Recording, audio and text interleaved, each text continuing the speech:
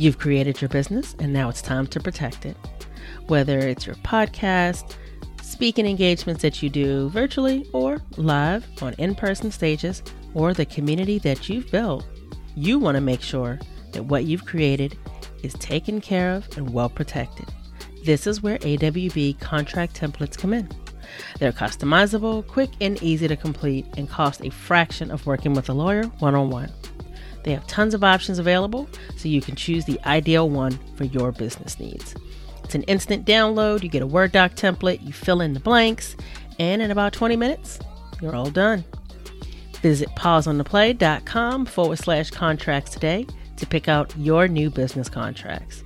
And when you check out, be sure to use the code PLAY for 20% off your contract purchase. That's PLAY in all caps for 20% off. Protect your business with AWB contract templates. Hey, what's up? Before you listen, I have a quick request from you. While you're over here listening, go ahead on down, give us a rating and a review, especially if you're on Apple Music. Let us know how much you appreciate what we bring, the conversation, the dialogue. Tell us how it supports you. Give us that good 5-star. We appreciate you.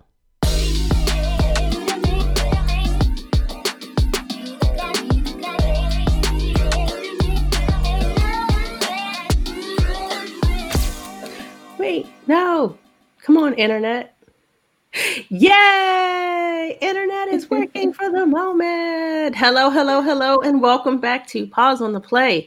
As always, it is amazing to see you here, where you are challenged to examine your beliefs, question your predisposed notions, and consider realities you may be unfamiliar with in order to understand that they too are real.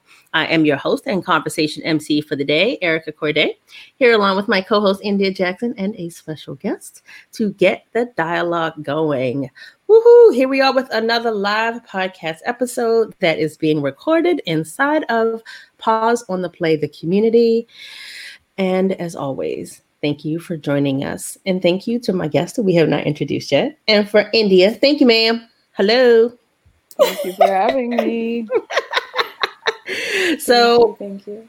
Before we get started, India, I want to let you talk a little bit about what we want to go into today, because I do think that this is an episode that it's important to kind of let everyone know what we'll be discussing, in case for any reason it's something that maybe you are not fully equipped to go into right now. So I think it's important to prepare people. And then from there, I would love if you could lead into introducing our amazing guest that is joining us with the community. Right. So I think it's important to know that listening to this episode, we're going to be diving into mental health. If that's not something you feel comfortable with, feel free to come back to this at a later time when you're ready. We're going to be talking about what mental health looks like for different types of people, how not everyone needs the same type of mental health care. We're going to be getting the perspective of a mental health therapist, okay? And we're going to be talking about specifically navigating what the needs may be different for women of color or people of color specifically. And let me also say, when we say people of color, we don't just mean African Americans. There's more in the color spectrum than just African Americans. And so as we dive into that, some things may come up. And so I like to just preference that with, if you're not ready for a mental health conversation, pause this, feel free to come back to it, save it for later. Now, this is coming from the lens of someone who has a lot to bring to the table. So is there anything you'd like to add, Erica, before I go into telling them about our amazing guest? No, I'm just really glad that in a year that has been full of all of the reasons to take pause and to pay attention to where your mental state is and to actually evaluate it for its current health or what you can do to make it healthier. It's a conversation that has never been had enough. But as communities of color have long-standing reasons why it hasn't been done, even though the trauma this year has been very difficult, I am glad that there's been more dialogue around the need for healing. And honestly, I want to see more and more people that mirror myself and others that are on the browner shades of things, to be able to provide that access. But even just one more means progress as far as I'm concerned. It's important to have this conversation with someone that's actually a part of that community versus someone that just serves it or just sees that community. It's important when it's you and you're seeing yourself in it. I think that shifts the dialogue, which is what I'm very important to, I'm very excited to jump into, and I think it's important. I agree. Mental health in general can have so much stigma. It can be a conversation that people are not comfortable with having in general. And then to just see from both of our perspectives of women of color that it's a subject that people of color from our upbringing really, really struggled to address, to feel comfortable with, to not shame each other and getting that support, and to actually look at that support in a similar way as they would with their regular checkup with their medical doctor. So I think it's important to have this conversation. I think there's a lot of opportunity here for some takeaways as well. Mm-hmm. You ready? Yes, let's do this. So even if you don't see yourself here, taking this information and take it back to those that do need it. Let them know that somebody out there that looks like them can service them. Right. And if you are a mental health provider and you don't identify as a person of color, there's also some takeaways here for you as well that you may want to bring back to your own practice. Okay, so let me tell you about our amazing guest. Amna Arman is the founder of Sane in the Membrane. I love the name of that, by the way. Thank you. It's a wellness practice that addresses the mental health disparities of marginalized communities and artists. She identifies as a Muslim Palestinian American and is passionate about providing culturally oriented modes of therapy to underserved communities in the United States. Her clinical areas of focus are the effects of cultural homelessness on Muslim Americans, identity development amongst biculturals, creativity, and healing within racial and religious minority communities. Her therapeutic approach is holistic. She believes in BIPOC healing that can occur by utilizing the cultural healing methods of the community. And I have some questions for her once we get started because there are some words in here that I think are important to define. All right, without further ado, welcome. Thank you so much. I hear the crowd cheering in the background. I love hearing someone else like talk about Sane in the Membrane like that. I'm like, Sane in the Membrane. Oh yeah, that's mine. Yeah, it feels good. I'm telling you, like, just so when I first was introduced to you, first of all, I was like, wait, somebody does that? Yeah. And they look like me? There's no appropriation involved? Who is this person? Yeah. And I just, when we first started talking, like I right away, I was like, I like this woman. I liked you right away. I liked you too. We were Instagram friends for a minute. Yeah. Oh yeah. Mm-hmm. And again, like I think what India said is important because we're talking about what healing looks like for and from the perspective of a woman of color. And so I think some of the words that did come up, it's important to acknowledge when they're used by you, if someone begins to kind of look into you as a service provider and an individual, and also for this conversation, what does some of these words mean? So that there's not like, oh, I know what it means. It's like, no. Yes. Let's make sure that you know exactly what we mean when we say this. Clarity is key. Yeah. So I can start out with cultural homelessness because it's a big term. So cultural homelessness basically means it includes biculturals, it includes biracials. So, an example would be someone who has both Eastern and Western values, and is raised both with Eastern and Western values. So like an Arab American, they don't have like a core culture to call their own. Because when they, say they visit their homeland, let's say the Middle East, I'm talking for myself now, like when I visit, I'm not fully accepted there. And I'm seen as an outsider because I'm seen as the privileged American. And so then here in America, I'm also seen as the other. Right. And I can't say that I have a base culture that includes me and that I can completely identify with. So that's cultural homelessness. So I have a bit of a question on Yeah. that, and what I want to ask, slightly a selfish question, Oh, yeah. but being somebody that is forward facing, Black in some way, shape, or form, but not really knowing as much of what my heritage is. Yeah. I don't have enough information from a family lineage standpoint to even say what my cultural base is. Like, Yeah.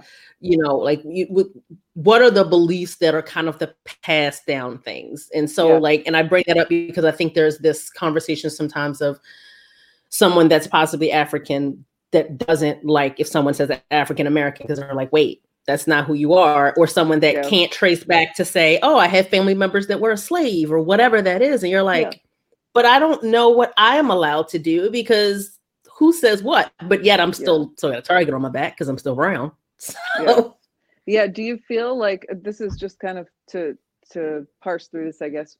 Do you feel like you have a base culture to call your own? Like, can you say, I identify with? Like, do you find yourself in that space of kind of creating your own culture? And I think there's a lot of creating my own, because do I feel like it's Black or African American, whatever that is, but that doesn't feel like it has roots. I don't know what that means. And so not having much beyond kind of like grandparents or great grandparents, I don't know what was what. And there's a lot of questionable things when it comes to like census types of records and things like that. And so there's enough there for me to say there's something, but I don't know what that means. And so when you think about, at least when I think about cultural roots, like there's nothing that says like, this is the religion that is ours. These are the things that were passed down. This is something that belongs to me. And I know it's not coming from a place of appropriation. When you feel like everything might be appropriation because you might be a little bit of everything. Yeah, I can identify with that a bit as well. We know in my family that we have some Native American history, and I've just started to kind of do my own research beyond what my family knows of with that. But I do feel like that applies to possibly many multiple generational people of color in America that identify as Black, is you really don't know what those practices were or what that history was there. And so you're kind of having to make your own or decide for yourself what you want that to be and kind of take your power there, or possibly go through the motions and adapt what is the norm of your country. Right. Because I don't think it's the same as someone whose lived experience is similar to yours, in that there is a very stark difference. But I also think that there's this place of like, well, what is it when you're like, I don't want to adopt something that isn't mine, from a trauma point of view of people that are like, yeah, mine is bad too. But it's like, but doesn't do I feel have authentically anything? yours. Yeah. Right. Yeah, so that's cultural homelessness. And when I was first introduced to that term, I was enamored by it. I'm like, wow, that includes me. Yes, I am the culturally homeless, and I want to serve the culturally homeless. And Yes. So I did, like, growing up, I did find myself in that like third space, that third culture kid, just trying to create or find a space that it is inclusive of me. Yeah. Yeah. Did that inform how you came to the work that you do today? Oh, for sure. Yeah, that is my why. Yeah, to be the voice that I needed most as a kid. Yeah, to be and to offer that space, that safe space, because these aren't conversations that are had. You don't ever, like, even even in the education system, you don't ever think of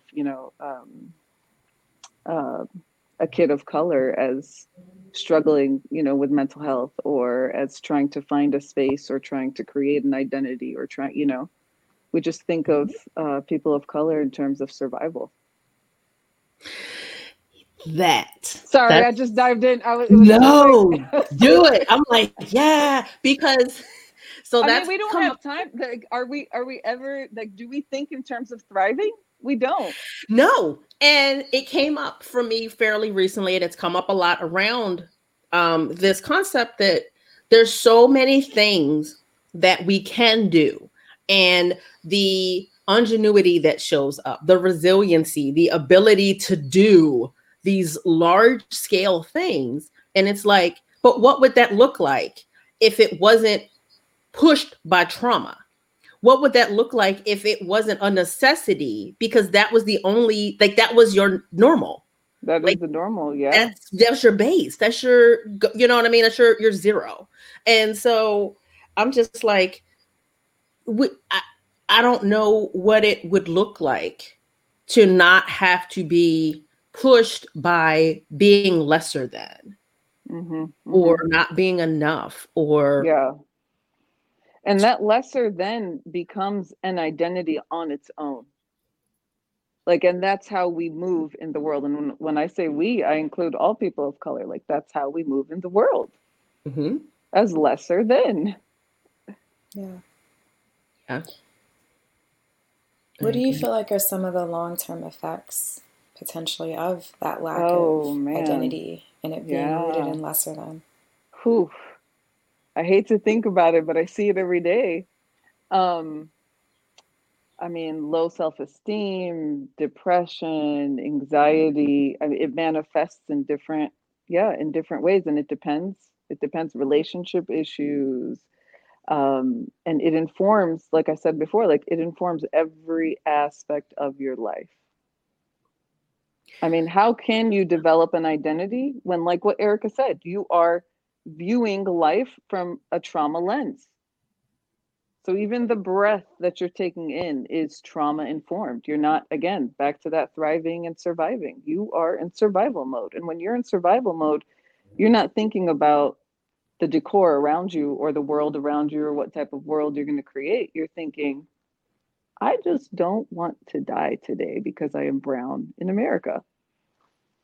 Yeah.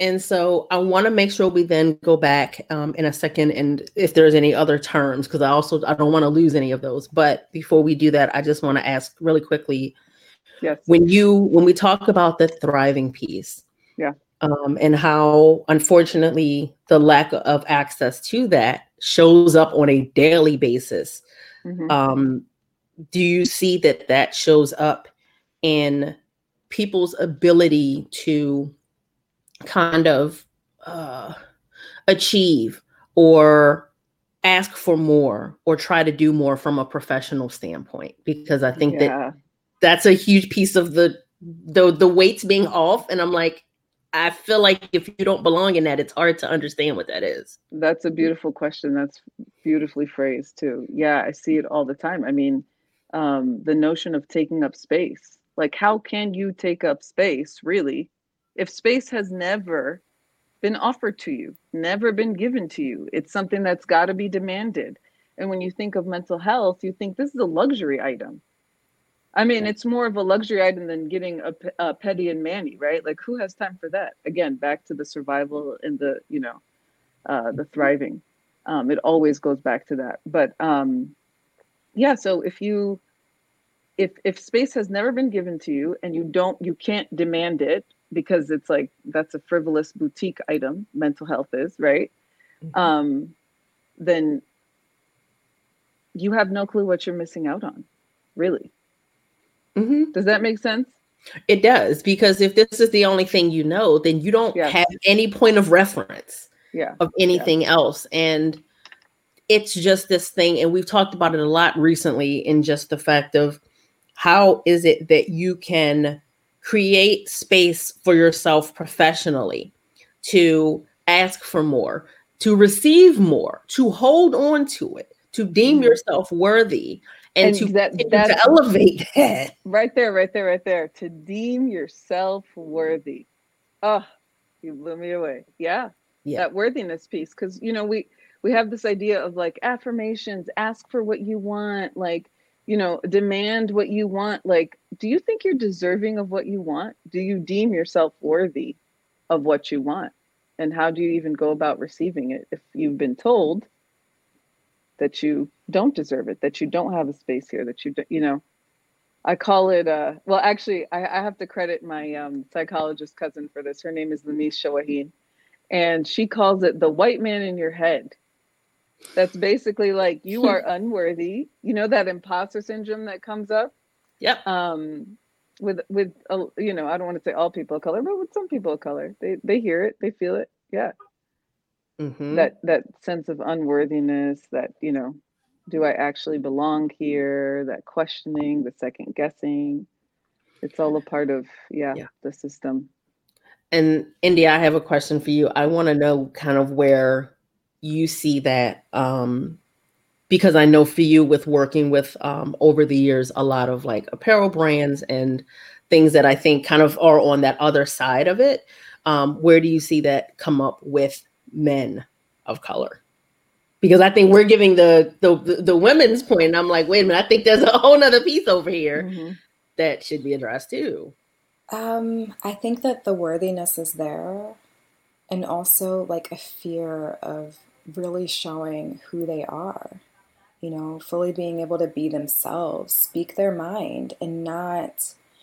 I think women of color have to do with being looked at as the angry Black woman, right? Anything that we say that is not so kind and sweet and going with the status quo, angry Black woman. For the men of color that I've had as clients, they have that in addition to, will this land me in prison? Will this harm my family? Will someone take the visibility that I have, and use that as an opportunity to steal my untrademarked work? So there's a lot of layers to that worthiness, and there's hired. Mm-hmm. Yeah, I mean, it's exhausting. Yeah. Right. It's just straight up exhaustion. Mm-hmm. All right, India, what other words in here do we want to make sure that, because I want to make sure that we hit those, because I don't want to leave that. I think that's really important, and I think it should be definitely addressed. Yes, I wanted to ask, how are you defining bicultural? I feel like we touched on the cultural homelessness, but I'm not sure if everyone knows what bicultural is. It may be some people's first time hearing that term. Yeah. So bicultural would include someone that is that identifies with two cultures. So someone, like an Indian American, a Palestinian American, a Somali American, so they identify with their Somali culture, but they're also Western, and they identify with being Western and being born here. And oftentimes those biculturals are left having to choose, like, what culture am I going to embrace? What culture do I have to let go of? And so, yeah, it's a dance between, I speak Arabic at home, and when I get to school, I'm speaking English, and here I am. I'm having to choose. That's just the baseline, the simple choices we have to make. Right. I have some clarifying questions around that. Yeah. And then I have a question for both of you too. I'm like, I want both of you to answer this. Go ahead first, though. One of the things that I see, especially with people who are multi-ethnic or bicultural, is that, like you're saying, they're having to feel like front-facing, they're deciding, they're choosing one piece of who they are. And that other piece kind of goes on the back burner. And I'm wondering, what is your perspective on, like, why is that happening here in America? And then also, what does that do to someone long term of really having to claim just one piece of who they are? Yeah. Well, I want to go back because something came to me as you were speaking, but that bicultural term can also apply to biracials, because they are having to choose between Black and white culture. So, yeah.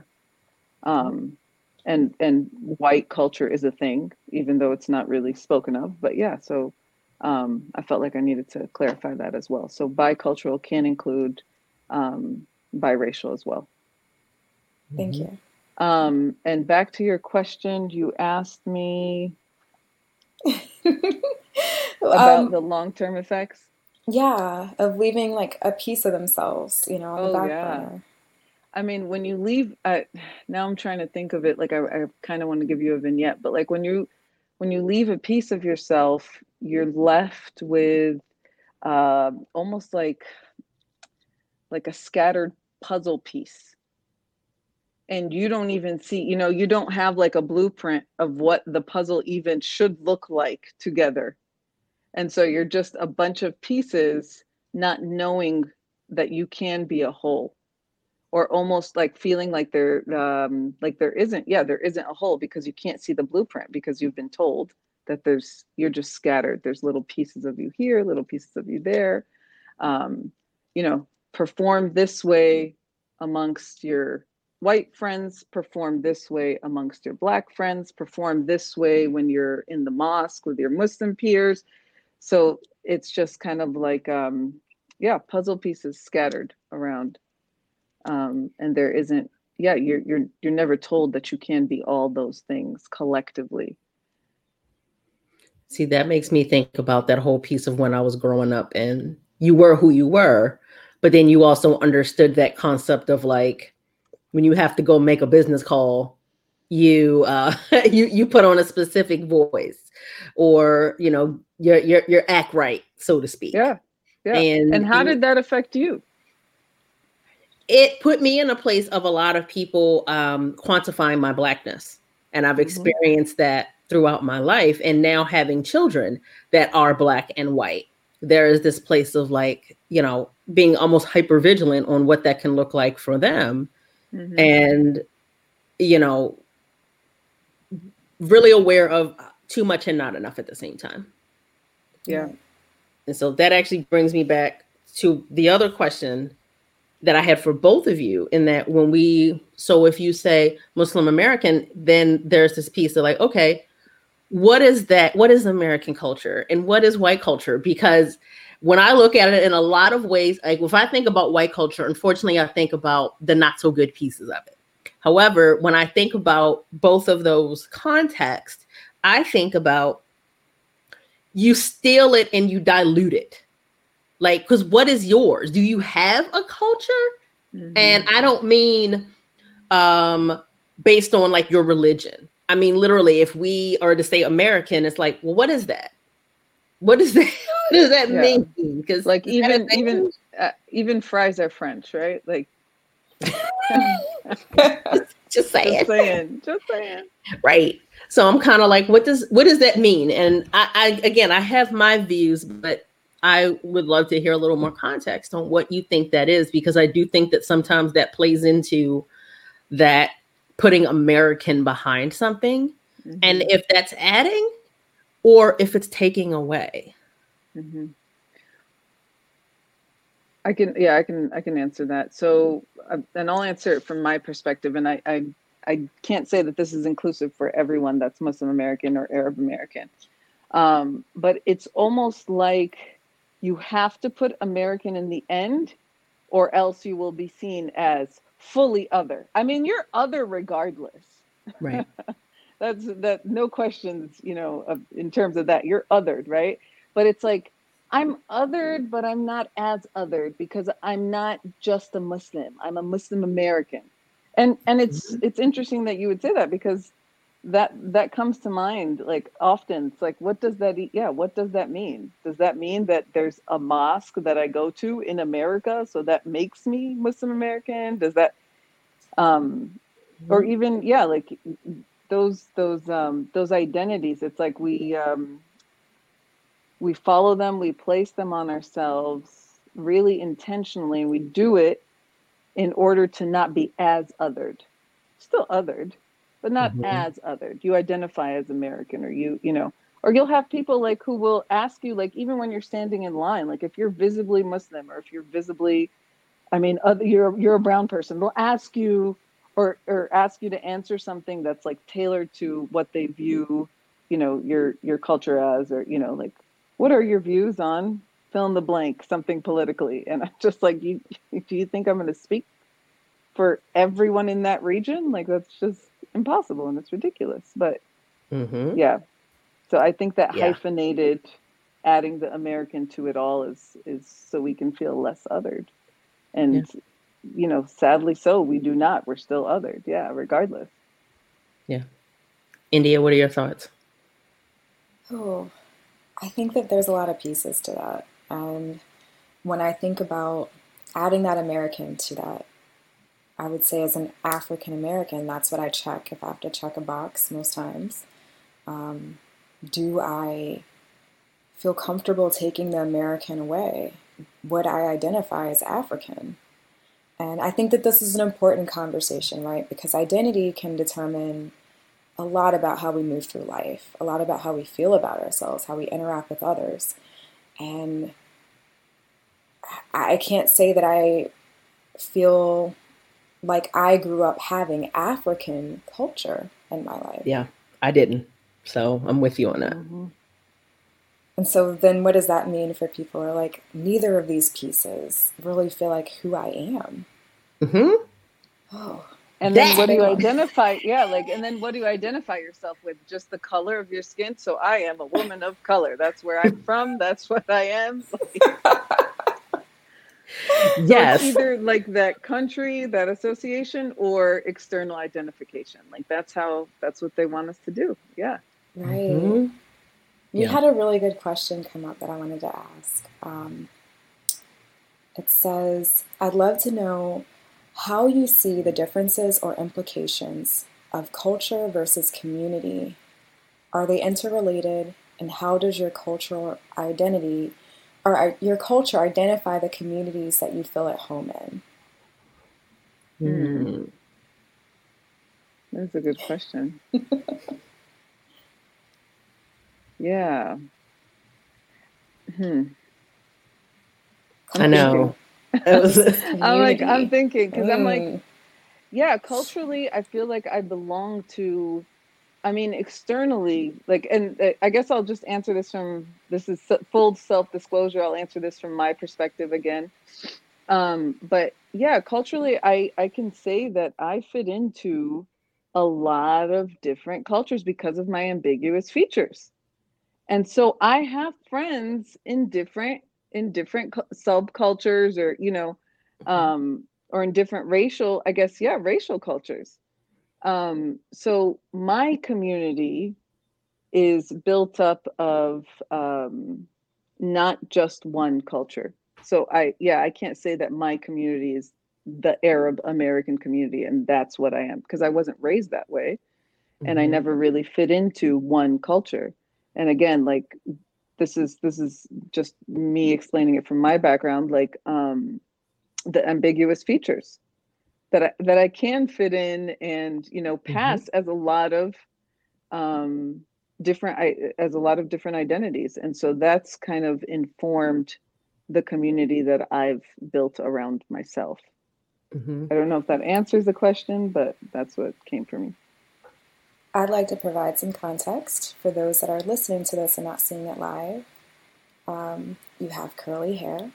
Oh, yes, you have. Oh, my bad. Medium skin color. And some of your features look a little bit more European than what we would expect from somebody who is technically African, yet your skin is brown. Yeah. And for those of you that have seen what I look like, we look like a little bit more similar to each other. Yeah.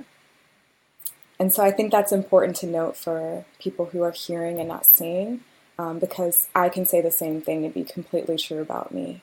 If I had to ask myself, what would my identity be? It would not be a country. It would not be a race. It would be a community that I have been able to decide what that is for myself.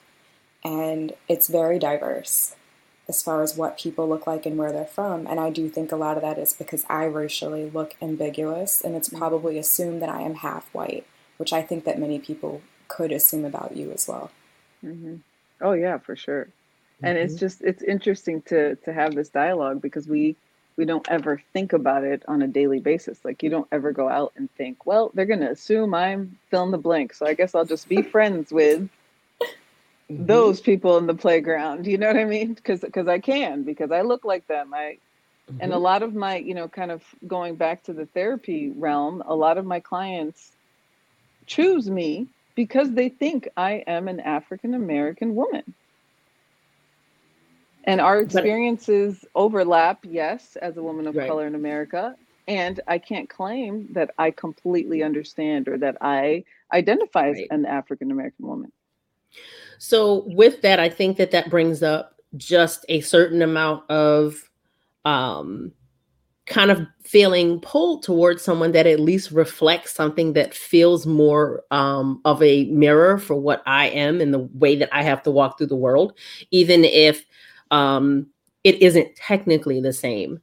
It's closer in relation. And so with that, I think it's worthwhile to acknowledge, if you can kind of explain some of the differences between what you do and the way that you do it and kind of how you serve versus the very Americanized, Eurocentric way that healing and therapy is kind of, I'm not going to say it's given, it's framed this way. This is completely how, this is what this is how it's given. Yeah. Like, just a question before I answer that. When you think of, or when you used to think of therapy, what's the first thing that would come to mind? Can I get first? Yes. Yep. Really? Sorry to our non-people of color listeners, but in my household, white people shit. Legit. Sitting on a couch and some white man with a pad and glasses looking at you weird, telling you how you're broken, and your family being like, oh, you let out all our secrets, or what's wrong with you? Why couldn't you keep yourself together? You don't go tell white people what's wrong with you. You hold that. You don't, like, you keep the dysfunction inside, and we all internalize it and deal with it. That's what we do. So it wasn't thought of at all. Yeah. Until I became an adult. Not only do you keep the dysfunction inside, but you don't want to be the stereotype. So even if you do have dysfunction, how dare you go say it? Now they're going to think that all of us are the same. Now they're going to think and assume all their assumptions were right, and there you go.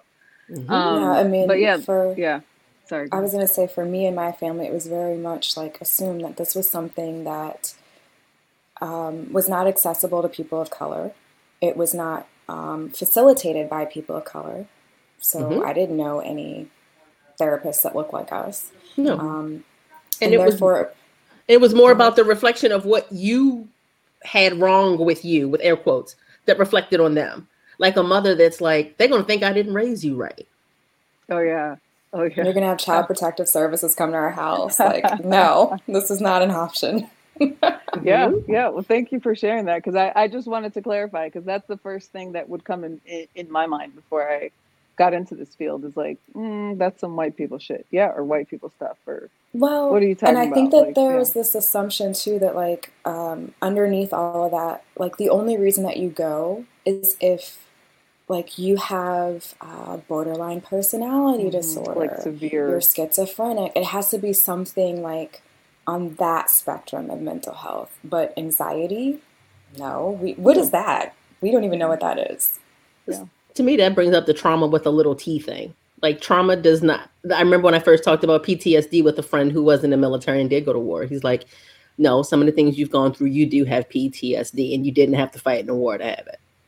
Right. Oh, yeah, for sure. I mean, the word for crazy in Arabic, it's majnoon, and it literally means to be possessed.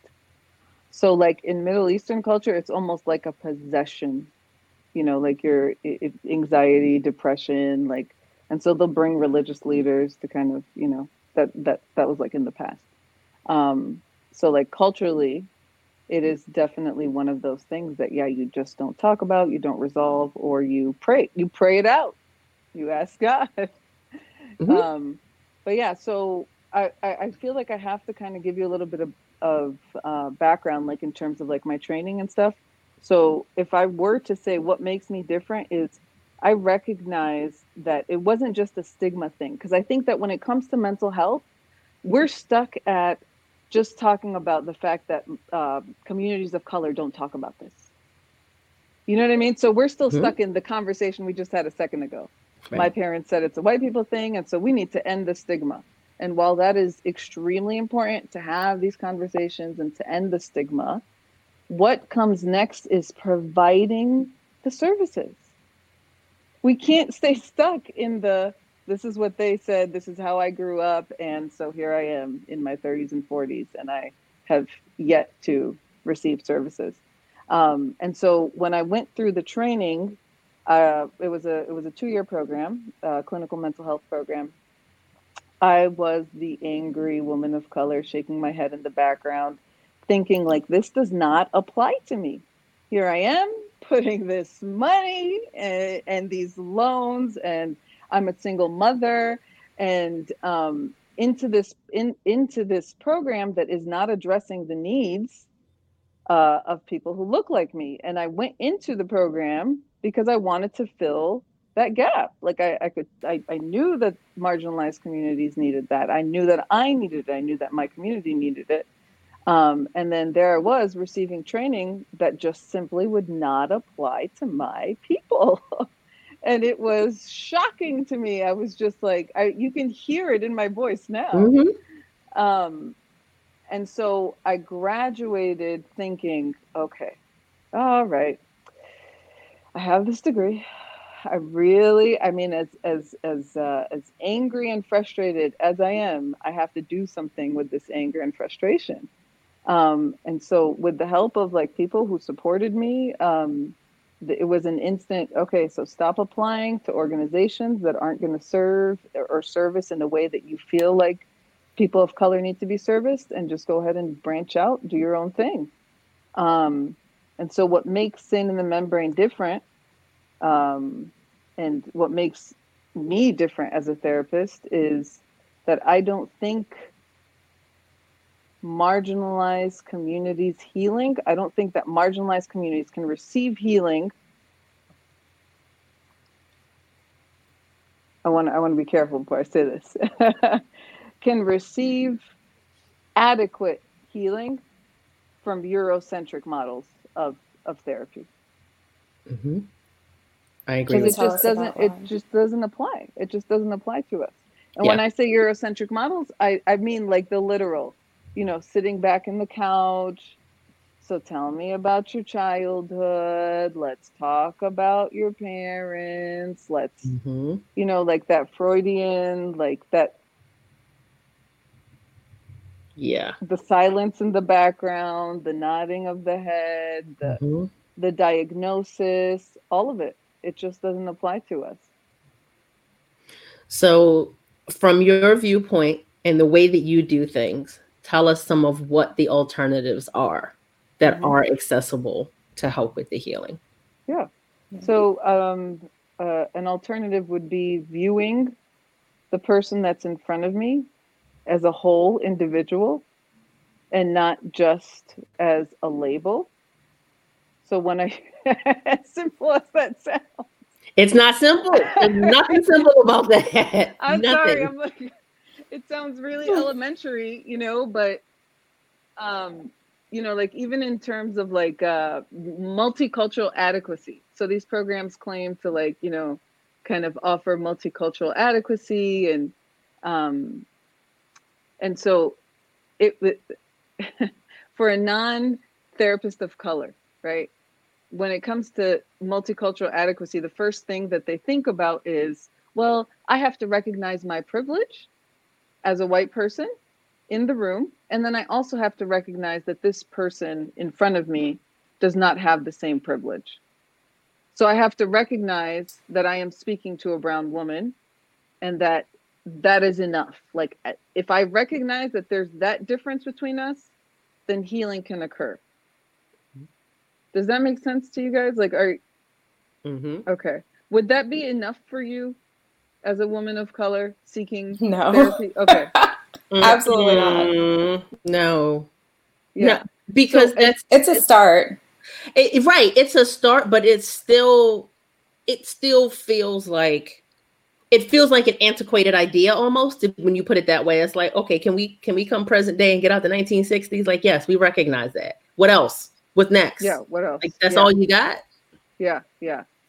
And the fear is, if I don't label this individual as a Black woman, as a brown woman, as a Muslim woman, as a, then who are they to me?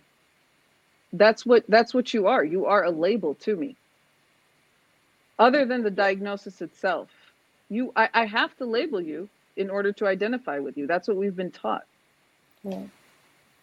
And so when I do like get a referral, or someone will send me an email like, hey, I'm looking for services, their first thing is like, I saw that you're a woman of color, and my previous tries in therapy were terrible, and that's where we start. Okay, so tell me about it. What did you need more of? What didn't work? What and normally I can say this like with full confidence, the response is they just didn't get me. They didn't see me. They just didn't get it. I found myself having to explain things. And so then it becomes a catch-up, a cultural catch-up, basically. And if that's a safe space, you're paying for this safe space. And here you are paying to explain yourself yet again. So you said space. So what is the concept of taking up space when it comes to your own healing? And within a place that really doesn't hold space for you? Yeah, then you have to seek it out. And that's what, and I can say that again in full confidence. That's why people seek my services out, because it is a space in which they do not have to perform. What a concept. That. And I find myself often like checking in, like, are you performing for me right now? Like, you don't have, like, what's happening right now? Like, is this a performance? Like, this is the space where you are given an hour or 90 minutes to just be you. You're allowed to be without having to explain yourself. And that's I can say that is the number one thing that makes Sane in the Membrane different from any other organization. Expand on that for a second? Yeah. So if I'm listening and I am a person of color and I'm like, hey, you know what? It's time. I'm going to use this podcast as an opportunity to take it as a sign to reach out and start looking for a therapist. What is it like? What should someone have in mind when they're starting to seek a therapist as a person of color? Oh, that's a great question. Yeah. So Therapy for Black Girls is an amazing resource. And Psychology Today is as well, but when you're on Psychology Today, you're looking in terms of like, you're sifting through it, like, oh, that's a brown person, that's a Black person, it's a lot. Yeah, it's a lot. But Therapy for Black Girls is an amazing resource. And I think that I tell my clients this all the time, like the first initial meeting, I'm like, I know you got a referral, like your friend sees me or your, whatever, but like, if you don't jive with me, if you don't like me, it is totally okay. I'm not everyone's cup of tea. And it's really important that you actually like the person you're speaking to. Yes. You have to like the therapist you're opening up to. And it's not just okay, this is a service she's giving me, and so I have to pay her, and here I am. It's going to be uncomfortable, and it really doesn't matter if I like her. That's bullshit. You have to like the person you're talking to. And sometimes you might, and there has to be that initial, like that good vibe that you get. And not to say that there aren't going to be any disruptions, or maybe if you're pushed, you might not, you might feel a certain way, but it's really important that you like the person you're disclosing to. This is it's a relationship, and it's extremely important to like put intent into that relationship and to enjoy it. And one of our members said it well. Sorry. To not assume that it has to be uncomfortable. Oh yeah, because that can be an assumption. I mean, there are moments of discomfort, but right. that's not necessarily the entire process. Yeah. But you said something important. It's a relationship. And so I want to acknowledge the fact that I think considering it in the concept of that it is a relationship and it is supposed to be, mutual understanding, mutual respect. I see you, you see me. I can be seen and heard. I can speak up if I'm not comfortable and I really feel like maybe it's, there's something that I need addressed. But that in itself is a concept that I'm going to speak for myself, but I've had this conversation with enough people that I feel confident saying it, and that this is a privilege that a lot of us did not grow up thinking that we had access to. Speaking up about your wants and your needs and whether or not you feel seen and heard, whether or not your needs are being met. It's something to be said for going in for healing for yourself and still having to wonder, can I really do that? Can I use my voice and say, this is actually what I want and need? And do you even know what that is? Have you even admitted it to yourself?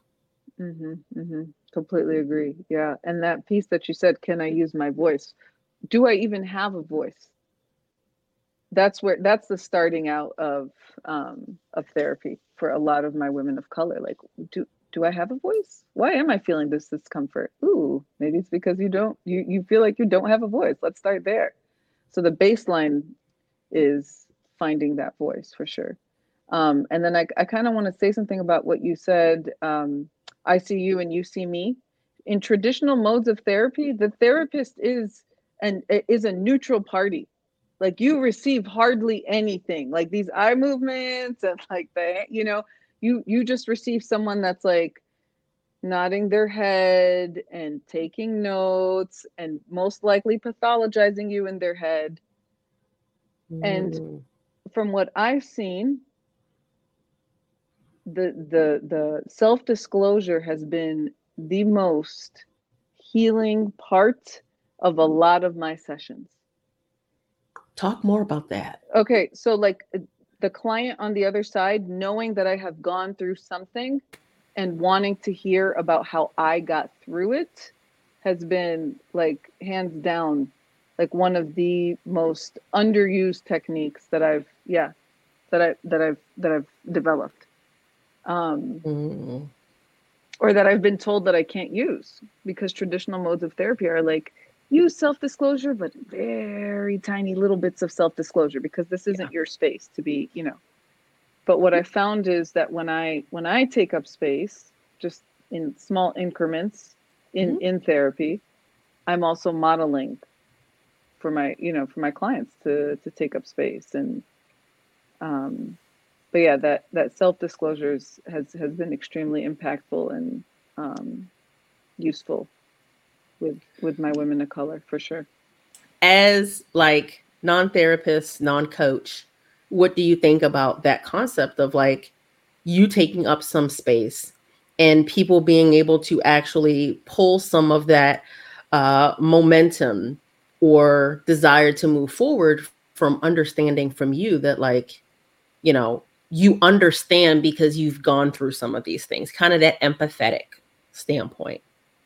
Because in my opinion, I think empathy is severely underrated, and that mirroring of like, yeah, some of these things that you're going through, like, I get it, and not feeling bad to acknowledge that it happened, and like you're still a whole human with that. Right. I mean, I think that empathy is an important piece of that. I also think it's giving people permission to honor their experiences, right? And I think that when we're able to showcase that we've had experiences, we've been through things, we are human too. In this case, I'm not this therapist that knows everything and my life is perfect, and this, because people can think that when they are working with a therapist for the first time or a coach for the first time. We're able to show them that there's no need for them to be perfect either. Like, there is no perfect. Or at least that's how that stands out to me. A big part of what I see to be important is recognizing that visibility can be a two-way street. In order for that person to really be able to support you, they have to be able to see you. And sometimes that requires them seeing themselves and who you are as well. There's a Mm-hmm. little bit of piece of something from everyone that we can pull from, that we can relate to and connect on. But I think that sometimes when there's no opportunity to kind of pull those pieces of where we do connect and what we do have in common, then it makes that deeper level of connection that is required, especially with a coach or a therapist, almost impossible. Mm-hmm. So we have And a that goes question. completely against what you were taught, I'm sure. Oh yeah. Yeah. Oh yeah. So we have a question I want to make sure we get in here too. How has capitalism and white supremacy impacted how you rest and slow down? Oh man. Y'all can see her That's a face right loaded now. one. Oh God, how I rest. Rest what? Who? Um hmm. The rebel in me wants to answer this, but the professional in me is like, yeah. Do both. I want both because I think that's the part of what we just talked about. There's this Oh is me, the human, man. and this is me. Like I'll say like I'll take my coach hat off, and I'm gonna give you Erica for a minute, but then I put my hat Yeah. back on, and here we are. Because there's some nuances. Yeah. Yeah. The me without my therapist cap on would say, well, also therapist cap, I guess, but I definitely feel like white supremacy and systemic oppression is my ultimate like push. It's my motivator. It is my this is why you're doing it. You better not give up. You better keep on going even when you're tired. You better not. So it's one of those like reminders. It's a snap for me. It's like not even a snap. It's almost like a huge yeah. I don't even what's the word? What's the word? Like a Feels like drum. I don't know. whack-a-mole. Trampoline. A Like whack, yes, a whack. Perfect. A whack-a-mole. I love that. Yeah. Chuck E. Cheese whack-a-mole. yep. Yeah, it definitely gives me that like jolt. Do I need it? Do I want it? No, no, no. I don't want that jolt, but it's there. So that's my push, that's my motivator. And then in terms of like rest, my spirituality, um, my spirituality and intentional self-care. So again, showing up for myself, for my family, um, and recognizing that while I do feel an urgency and I do feel a sense of responsibility, that I that I have to take a breather. That I there's high burnout. I can be overwhelmed. Systemic oppression has been here before me, and it will be hopefully not be here after me, but it's here for now. And so trying to not overwhelm myself is really important. So taking those intentional breathers and time in nature is really important for me. And And that's also trying something, not to like the social media stuff, man. I try to fast sometimes, social media fast, and yeah. Yeah. Same. Same. yeah. I sometimes feel like the rest, the self care, taking time for your own wellness is something that people of color don't talk about enough Mm-hmm. or prioritize. So I think it's important for people to hear that you are doing that for yourself. Oh, for sure. I mean, and that goes back to what we said in the beginning, surviving and thriving. We need to Right. just like if we want to thrive, we have to look inwards. We have to rest. We have to take a moment to breathe. It's a lot of shit out there, man. Mm-hmm. So before we start to actually finish up here, I want to make sure if there was something that you wanted to leave everyone with, kind of a parting sentiment, something to think about, something to consider, what would that be? You deserve healing. Yeah. You are deserving of this healing. It is your innate right as a human being. Um, so if you do feel like you need some assistance, I definitely would recommend a coach, a therapist, because you're deserving of it. So demand that and find the right fit. Find the right fit. Mm-hmm.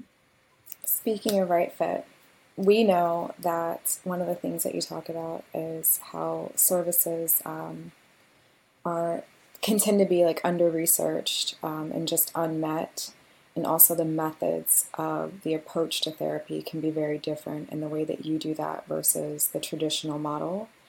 And so I'd love for you to share, like, what does that look like if someone's interested in working with you, especially knowing that you also dive into the creative experience and just kind of bringing that creativity and art and other pieces to what therapy can be instead of the sofa. Mm-hmm, mm-hmm. Yeah. So, I mean, like I guess I can give you like a little snippet. I mean, I start Mm-hmm. out with, what is it that you want from your time here? You have limited time on Earth. You know, you're born, there's a middle, and then there's an end. What do you want from your middle?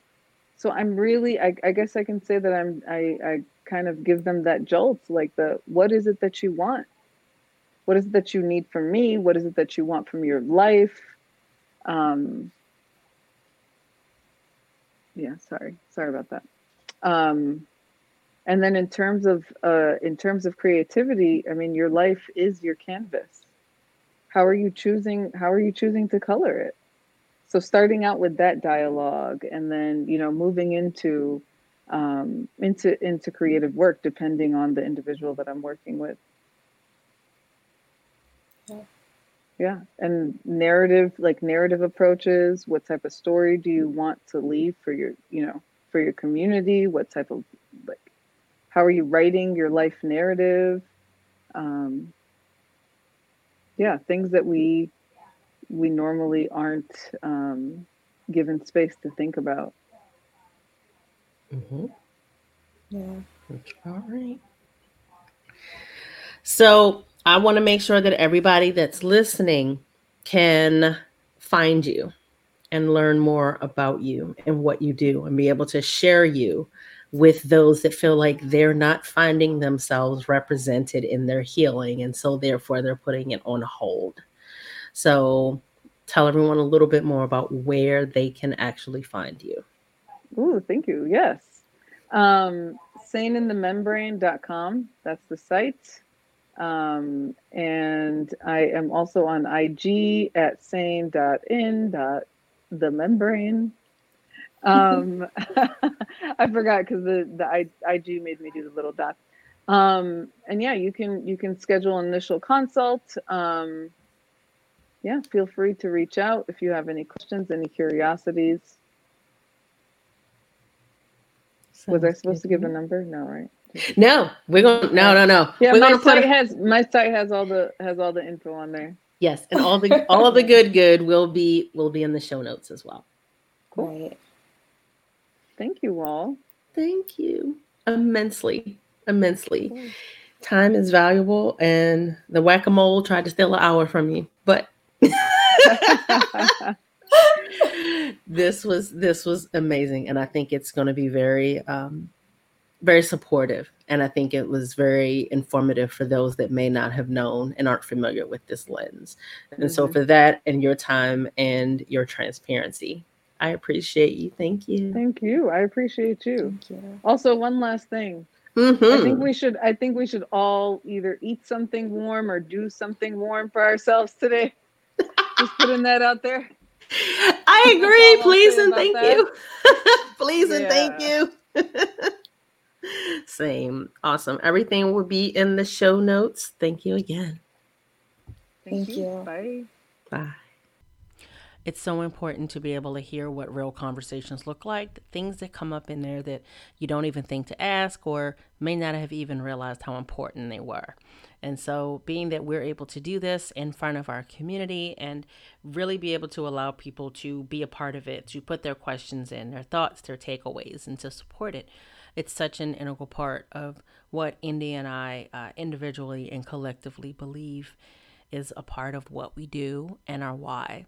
And so I would love to have you in the room to be able to be a part of our recordings and all of the other amazing things that we do with how we support and create impact. So go on over to pauseontheplay.com/community and put in your application so that you can be in the room with all of the other community members and India and myself. And so as always, we love being here, creating a path and a bridge for you to walk over and to be a part of the change that you want to see. So, until next time, continue to keep that dialogue going. Bye.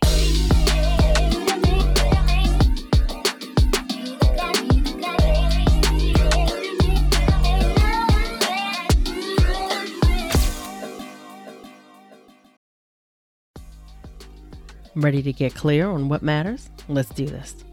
From Implicit to Explicit is a framework that helps you to get clear on what matters and how it informs the way you live and lead in your workplace.